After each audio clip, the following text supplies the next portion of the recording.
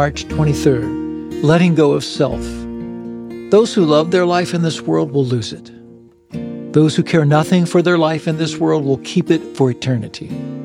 Anyone who wants to serve me must follow me, because my servants must be where I am, and the Father will honor anyone who serves me.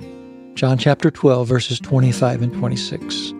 Here Jesus reveals the pathway to genuine freedom with a heart of compassion, love, and deep longing for people to understand the impact of his message.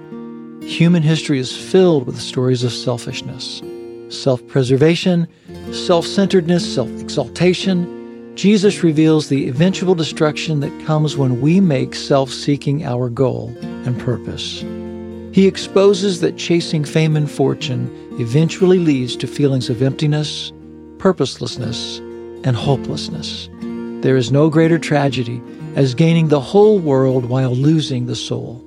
Mark chapter 8, verse 36.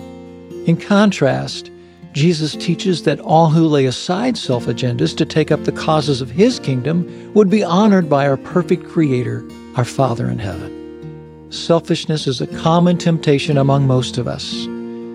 It rears its pathetic head all too often, and is a foe best avoided in remembering Christ's humility to defeat it, and our access to the humility of Jesus through the Holy Spirit and his fruit.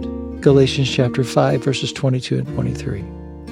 My God and my King, I dedicate my life solely for your glory.